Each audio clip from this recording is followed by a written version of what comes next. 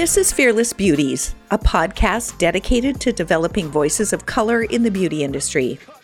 We are talking to estheticians, skin specialists, and business owners to uncover best skin practices, tactical career tips, and ultimately, how we can create a better beauty industry together. I'm your host, Mary Nielsen. And I'm your other host, Taylor Phillip. All right, well, Taylor, here we are already on episode 4. Yes. And I think today we wanted to talk about that traditional lens that the beauty industry tends to focus on when they're advertising or marketing. And that lens is just really kind of glorifying, again, the Eurocentric idea of beauty, white, thin, youthfulness, just talking about why it is that way and then what can we do to change it? Yeah, how can we normalize seeing Black and brown women and men on beauty advertisements? It's kind of crazy because I was at my internship yesterday and I was counseling one woman, and she is, I would say she's half Black, half Spanish, so she's multi-ethnic, and she is on the bigger side. And she was talking about conventional beauty, like women who are conventionally beautiful. And she was saying, well, yeah, I think I'm pretty, but I'm not as pretty as the women that are tall, lean with the long flowing hair. And she said it just like that. And I thought about what we've been discussing and kind of just like, the Eurocentric standard of beauty, like this woman who she believes she's beautiful.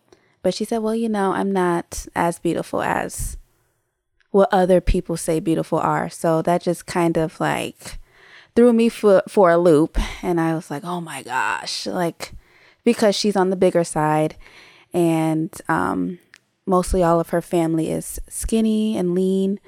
And then, of course, we're doing a podcast, so no one really sees what I look like. But I'm pretty skinny and I'm pretty lean. And she looked at me. She was like you. And I was like, oh, okay. She was like, well, you're not conventionally beautiful because you don't have the long flowing hair, but you are skinny and lean. So that's beautiful. I was like, oh, wow. And I kind of just like, what do I say here? So it's still going on, people. It's still going on. Yeah, it made me think about the pressure that young girls feel to have to conform. And all these studies and statistics that show, how girls, when they reach that sort of like preteen age or early teens, where all of a sudden they just become so down on themselves. They become so self-conscious. And I think social media just continues to put out those images of things that are, and again, we go back to the white men that are programming our data, right? Oh, anyway, just looking back, I did enjoy looking back in history to see previous generations, centuries ago, what was considered beautiful. It was women who were voluptuous. It was, Now I know this is a podcast, but I can tell you that I'm a little bit on the larger side. So it was women that had more curvy figures and were more voluptuous. And I think that has to do with probably health, right? And wealth. I think there's a wealth stigma that sort of attaches to beauty.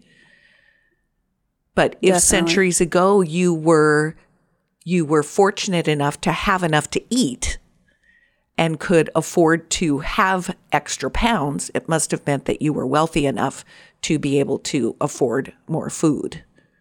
And that is kind of the opposite of what it is now. Yes. I would think, yeah. Denying themselves food. Have you had to deal with anyone who has like bulimia or I was just about or anorexia?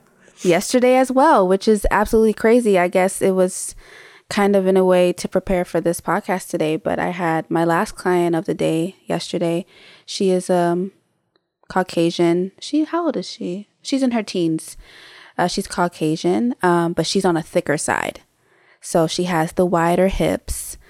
She was talking about how she has dealt with anorexia in her family. And she said that all of her siblings, she has brothers and sisters that are older than her. She's the youngest. They've all dealt with eating disorders. Oh. And she said that it's not because being a big family, money can be tight sometimes. But she said, no, it's not because of that. It's just because we were all kind of picked on for being skinny. And they're all like teenagers. Like I think the oldest is probably like my age, like 20 something, 26. It's just crazy how she was being picked on for being thick. She stopped eating. She said that she, before and after every meal, she would weigh herself. She wanted to stay within a certain weight. And this all started when she was around 10 years old. Oh my goodness. So this was like 6 years ago. Yeah, 6 years ago. So, and it's all because her friends and what she saw on social media and on TV were all skinny, white girls, just skinny. So she thought something was wrong with her. And then it doesn't help the fact that if you have your parents saying, oh, you're a little bit too big, or if you have doctors saying, oh, you're too big. And I think, and when I asked her, I said, so the doctor said you were too big? And she said, yeah, she said, I'm eating too much because I'm homeschooled and I don't get enough activity. And I was like, has it even gone to the point where doctors think that being a little bit bigger is unhealthy? When honestly, it's not. No, it reminds me of a conversation I had with our medical collaborator here at the school. Mm-hmm. She's a nurse practitioner, and she's African American, and she was talking to me about the white ideal of beauty and that the weight and height standards were set by white men. Mm-hmm. And there is no way that if she was at the weight that they say that she should be for her height, she would be sickly. She would be so that it's completely unattainable. Some of it is just completely unattainable images. Mm-hmm. And I think you said the word glorifying earlier or just now. That's what it is. Like people are glorifying. Like if you look at models, they're literal sticks. I think I saw like a documentary about Victoria's Secret models. They literally like starve themselves because that is what society has told them is beautiful. For you to literally, I want to see your ribs. I want to see your hip bone. You know what I mean? And that makes other people who are genetically bigger just feel down on themselves, like they're not beautiful. So it sucks. It really sucks. I also was reading an article last week about, she's an actress. I don't even know her name. She's got blonde hair, and she's lost about 60 pounds in the last year. Anyway, that people are obsessed. She feels like the media is just obsessed with her weight loss, and that nobody really cares about her acting talent or brings up the fact that she's won awards and has any other kind of talent. They're just obsessed. Rebel Wilson, that's who it is. Ah, okay, yeah, I know who that is. Yeah, and she's lost about 60 pounds. Just deciding during COVID that she was going to eat differently and get committed to some exercise. And so she feels like that she's just being hounded by the media, and that makes me sad. Yeah, I think the same goes for Adele. Adele is a singer, for anyone who doesn't know, and she has always been a thicker white woman. And I think it was a couple years ago, she put a picture out. She was cultural appropriating, but that's for another podcast. Oh, yeah. Let's not go down any rabbit holes today. Okay. But she was basically almost 100 pounds not lighter, but smaller than she was. And people were just so obsessed with her size. And just like Rebel Wilson, she just wanted to be healthier. But I didn't see anything wrong with it. But because she was always so big, It was just a huge thing, but in the media. Well, and I think the media gets so focused. I've been watching that docudrama series on Monica Lewinsky and Bill Clinton, and how cruel the media was about her and her body shape. And I don't think she's grossly morbidly obese, someone who's morbidly obese, whose health is impacted by their weight, but she just was not thin. And it was this idea that a man in power, would even be attracted to her because she wasn't this ideal or this, what our culture tells us is ideal. Mm-hmm. When do you see the LGBTQ community represented in ads that are, marketing some type of beauty product? Or do you see handicapped people? Or, although I did read of a company that signed their first Down syndrome, a woman with Down syndrome, to be a model. I think I know exactly what you're talking about. And I think you did send me an article about they're starting to, what was it? Something with skin health and with Down syndrome, with people with Down syndrome. Yes. I don't remember. Yeah. Yes, there's a new clinic in New York that's has just opened up that's specifically dealing with Down syndrome skincare, because their skin it tends to be really, really dry and cracked, and it has a lot more incidence of like dermatitis and things. But I think that's awesome that they're starting to branch out and do things like that, because it's not only, the white, thin, European, and also sexualized women and men that should be on beauty advertisements. It could be people of color, ones with disabilities, LGBTQ community, everyone. Yes. Grace Strobel, that's her name. She's a model that has Down syndrome. And then there's another one. Her name is Madeline Stewart. And I think that it's affirming for those people and their families who I think sometimes feel, maybe is feeling shame the right word for feeling like you're not fitting in, to feel ashamed of. Yeah, I think with like fear and doubt and all of those horrible words that kind of dampen your self-esteem, I think the underlying word is always going to be shame. Because it's always like, why not me? It's like, am I doing something wrong? So like when others see beauty advertisements and they don't look like those women and men, it's always what am I doing wrong? It's never what are they doing wrong? We're always blaming ourselves, like, oh, because they're advertising that is what people see as beautiful. Since I don't look like that, I must be doing something wrong, or my genes must be the wrong type of genes. It's honestly it's crazy. I think what the media should be kind of uplifting everyone, and I think it's starting to be better, but I think it's always done the opposite. Instead of uplifting, it's defeating a huge population. I do think there are companies that are trying to change, or maybe it's not the companies. I think that as women move into more leadership positions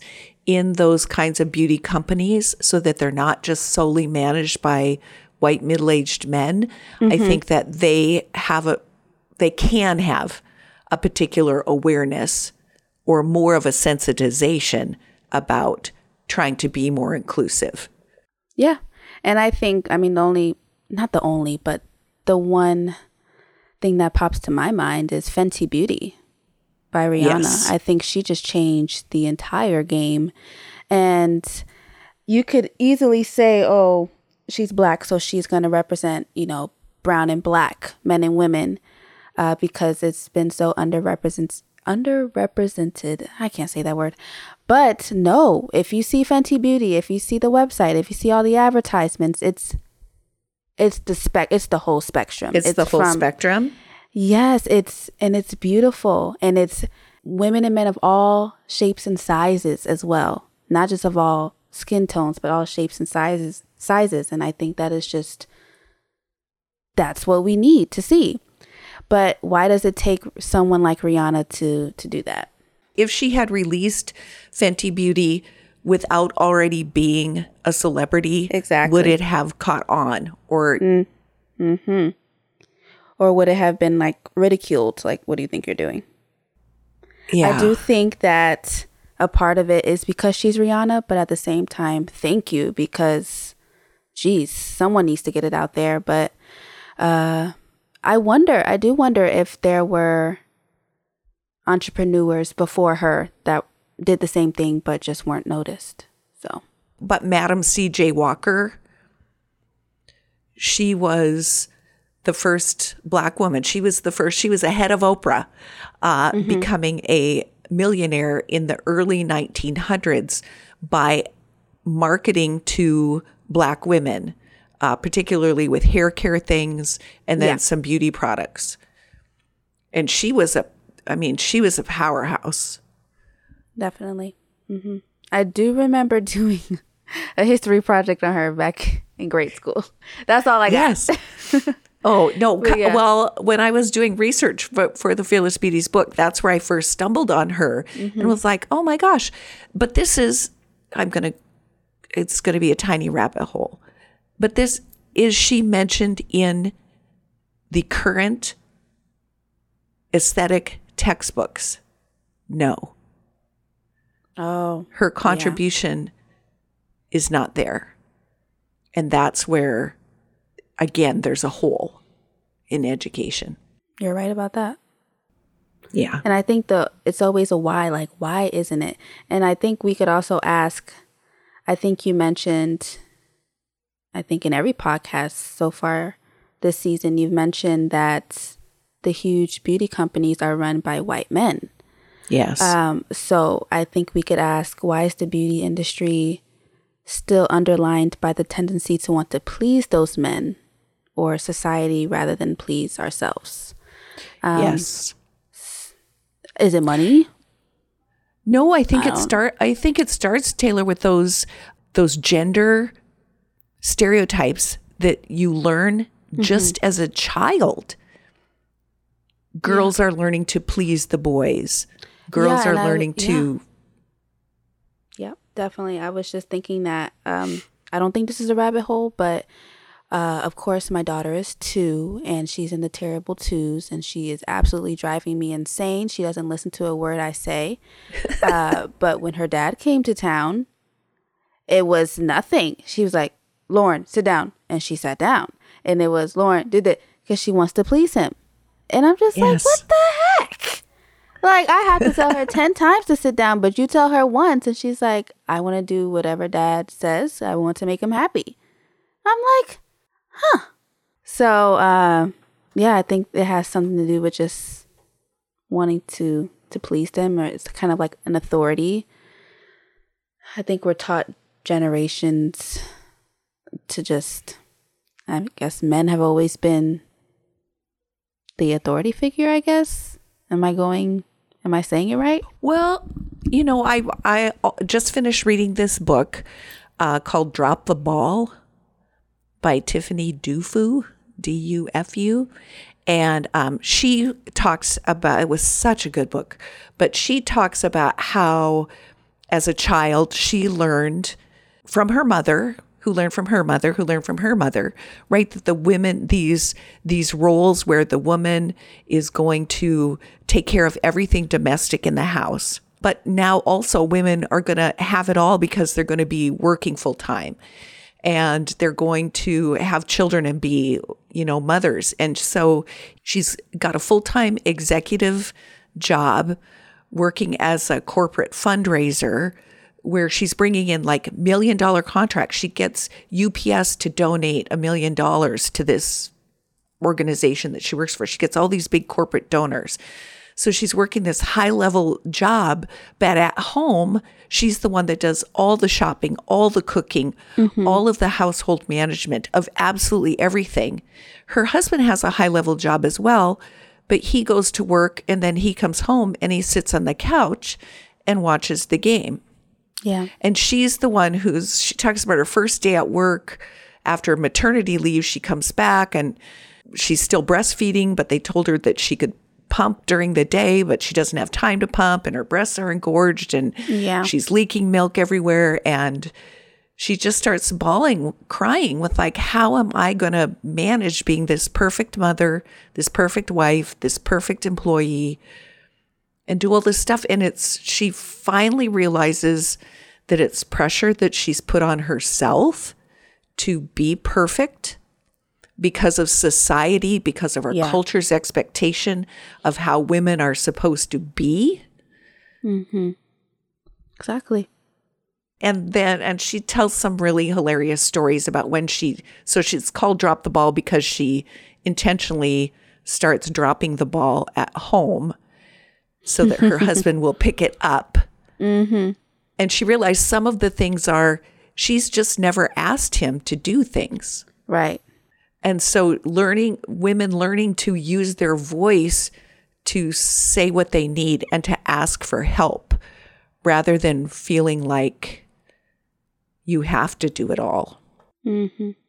So basically saying that it's up to us to change the trajectory of women doing it all and men just working and coming home. Yes. Yeah. But I think that women have to do that in terms of like beauty too. We have to like stand up and collectively as women, no matter what our skin color, but our age, our body type, our social economic status, and really like vouch for ourselves. Yes, exactly. Vouch for ourselves and teach it to the next generation.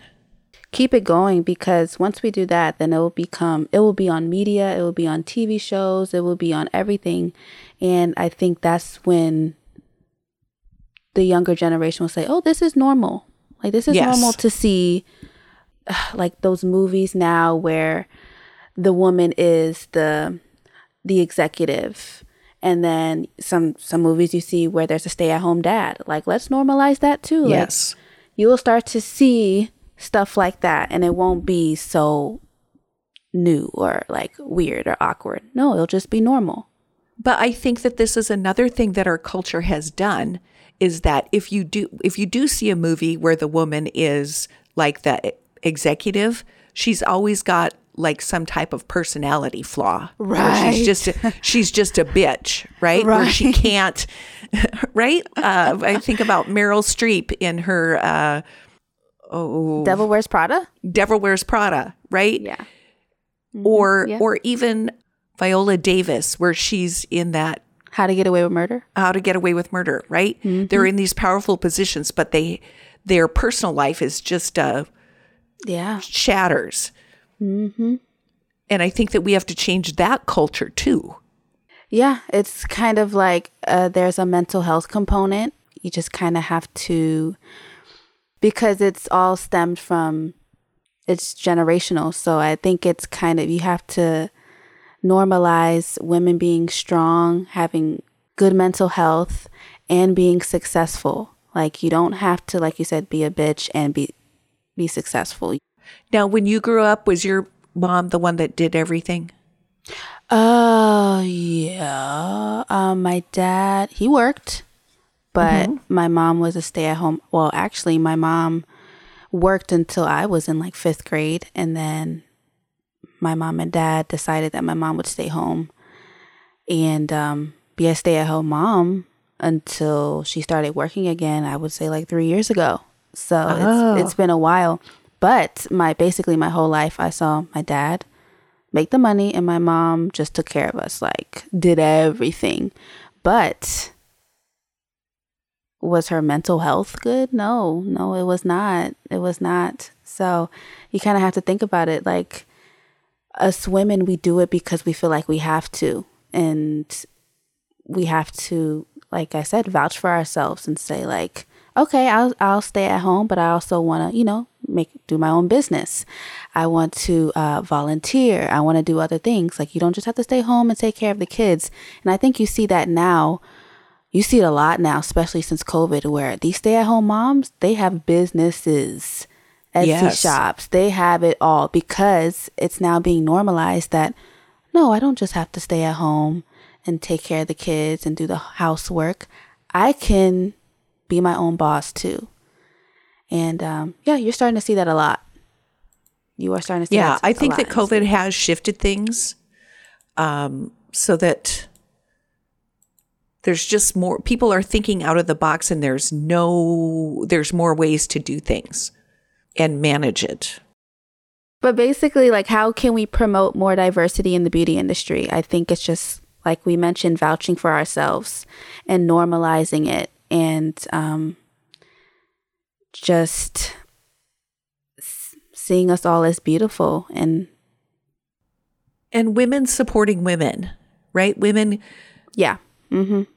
Definitely. Coming forward and just supporting each other. Yeah, and I think it's great to also have those men like Ralph Cole, our Fearless Beauties ambassador. Yes. He talks a lot about men supporting women, and I just think that's just like absolutely incredible. I just love that. So yeah, it's that too. Mm-hmm. Because if more husbands and more boyfriends would be like, you know what, babe? You don't have to stay home, take care of the kids, do the housework, and that's it. If you want to, you can. But when I come home, I'm going to help you too. And I think we have to normalize that as well. Like, there's kind of, it's not a go to work and come home and that's it type of thing for men. I think they can take some of the pressure off of women as well. So it's kind of the women supporting women and men supporting women as well. And then I think the next generation, having kids grow up with equally invested parents, I think will make a huge change. Definitely. So I think we talked about how we can promote more diversity in the beauty industry. But let's talk about the future. Like, well, not really the future, but what progress do you think has been made in the last 20 years in the right direction? Well, honestly, I think there's been a lot. In 20 years' time, I think that our country has really made a shift, particularly in accepting LGBTQ. I think that it's probably been really since about George Floyd that people have, or Breonna Taylor, that wake up, right? That wake up of like, there really is racial discrimination. Right. And so I think that has shifted. And I think that there is some pressure as companies feel almost the political pressure to become more diverse. There's just a lot more people speaking up about it. Yeah, there's like it's a fire lit up underneath their ass. Isn't that the term? I don't know. But there's been a fire. There's been a fire lit. They're like, oh, we have to do something. Like, this is a problem. Yes. Yeah, it's definitely a problem. But yeah, like you said, I think there's definitely been a change in the LGBTQ community. Unfortunately, it takes a lot of difficulty and discrimination and marginalization for, success in that area to happen, but it's happening. And I definitely see the LGBTQ people being recognized in the media and advertising in a positive way. I see that now a lot. I think Fearless Beauties has done a great job where we have talked more about transgender skin. Yes. I think a lot of our supporters love to hear about that. So, because it's a huge community. I think where you are, isn't it a huge community? Oh, it's huge in the Portland area. Absolutely. Yeah, and where I live in Orlando, it's huge too. So when there are companies that do have, like, I think there's a company, Doesn't somebody have their first transgender model? Yeah. Oh, who was it? There's the first transgender model. And I think that people applaud that. And then that will make other companies feel like, oh yeah, we want to get on that. Right? They want to be a trendsetter. Oh, man. And I remember when I was in Sephora one day and I saw it was a transgender model hanging up on the shelves. I don't think it was L'Oreal. I don't know why L'Oreal keeps coming to me, but I doubt it was L'Oreal. But it was just nice to see. But there's even like trans men and women at the top of, political positions now. Yes. It's absolutely amazing. So it's not just the beauty industry, it's all industries, and I think it's great. Yeah, I think that as that becomes normalized and as you see more people with handicaps, I'm thinking back to, now I'm going to be dating myself, to the deaf actress that was, oh, goodness sakes. I think that she was a trendsetter for even being deaf and then appearing regularly on a television show. So that even though that show is really old, West Wing is what I'm thinking of. It becomes... I know exactly what you're talking about. Yep. Yeah. Mm-hmm. But then when you start to see that seeping into our culture, seeping into television shows and movies, so that the person isn't just when they would have the token black person on a show. Yeah. So it needs to become normalized. So these people are not just kind of a stereotype caricature, but they are real people that have more depth to them. Exactly. I love the way you put that. I don't think this is not who I was talking about, but Valentina Sempiau. She's Victoria's Secret's first transgender model and the first transgender model to appear in Sports Illustrated swimsuit issue. So that was in 2017. Oh, so see? Oh, 2020 actually. Oh, 2020? So never mind. 2020. So yeah, I think that's awesome. Yeah, I think that if we see our culture sort of shifting in that direction and then people embrace it and don't make it feel like, oh, this is just like a one-off weird thing, but really embrace it, I think that we will definitely see a faster culture shift. Yeah. So I think we talked about now, we talked about the future, we talked about the past. Do you have anything else that you would like to talk about? Oh my. Well, I think we should save it for our next episode. Okay. So yeah, I think we basically hit all aspects of the traditional lens of the beauty industry and what we need to do to change it, what we need to do to continue to change it and normalize it for generations to come. And yeah, I think it's just about vouching for ourselves and just understanding that everyone is beautiful and there's no standard of beauty at all. Yeah. Feeling empowered and feeling like you've got to stand up for yourself. Can I say that we have to be fearless, Mary? Okay. I like that. We have to be fearless beauties. That's perfect. Yeah. So I think that kind of wraps up this episode. Just to plug in our social medias like I always do. You can find us on Instagram and Facebook at Fearless Beauties and also fearlessbeauties.org. Yes. And you can find me at Taylor Budgets and Mary at your.etsy.godmother. Yeah. Yeah. Hit us up. Stalk us. Not really. Don't do that.